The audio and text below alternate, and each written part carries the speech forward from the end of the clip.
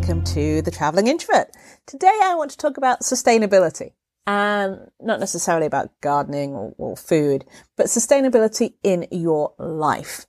A lot of the times when you're thinking about planning something, maybe you have a project that you need to do, or work that you're doing, or a project that at home that you want to do, or just something in general, and you think, okay, I'm going to go in and I'm going to do or studying for some kind of exam that you have to pass.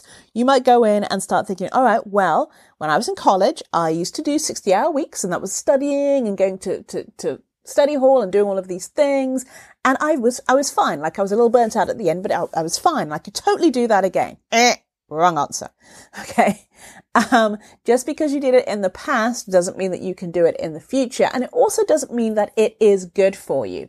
So whenever you're thinking about introducing something into your lifestyle or introducing something into the way you work, try and figure out if it is sustainable, because then you'll be able to grow on it. If you're trying to add something that isn't sustainable and it's short term, that's kind of okay.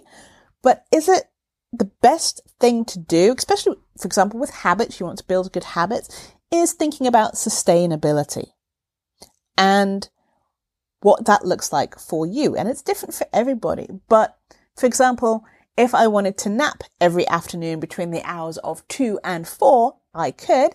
Is it sustainable? For me, yeah, probably. Because napping is key for me to have like the energy that I need and what have you. But if I was working a job that was 9 to 5 and I had to be in an office, then no, that would not be sustainable. Working 60 hours a week, is that sustainable? Not really. For some people, it might be sustainable for you. And when I say sustainable, to do it for like 2, 3, 4, 5 months in a row.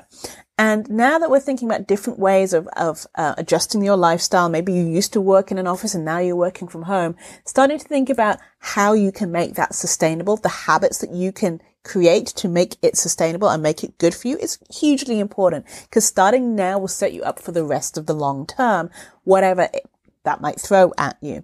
So thinking about times to get up, thinking about setting a schedule, and it doesn't have to be a super tight schedule. It can be as simple as at least 1 hour a day I'm going to meditate or do something that grounds me or energizes me. At least 1 hour a day I'm going to spend quality time with my family. I'm going to prep my meals on a Sunday so that I will have food for the rest of the week. And then have a backup plan. If you know you're not necessarily going to be able to prep on the Sunday, can you prep on the Saturday, or can you go 1 week out of 3, for example, without prepping? Doesn't mean that you failed. It just means you have accounted for things happening. But it is sustainable. 3 out of 4 is not a bad run, right? So as an introvert, this is super important, I find, because there's a certain amount of energy that is used in different ways. So is it sustainable for you to do a Zoom meeting every day? Or is it sustainable for you to do 8 Zoom meetings a day? Doesn't matter how many people are in that said Zoom meeting. Is it sustainable for you to go walking every day? Is it sustainable? The little things that matter. Is it sustainable as a leader, maybe as a manager? If you have a team of 5, you can totally do one-on-one meetings once a week. But if you have a team of 32, is that really sustainable? And if so, how are you going to make it work? Is it scalable? In that case, scalable and sustainable.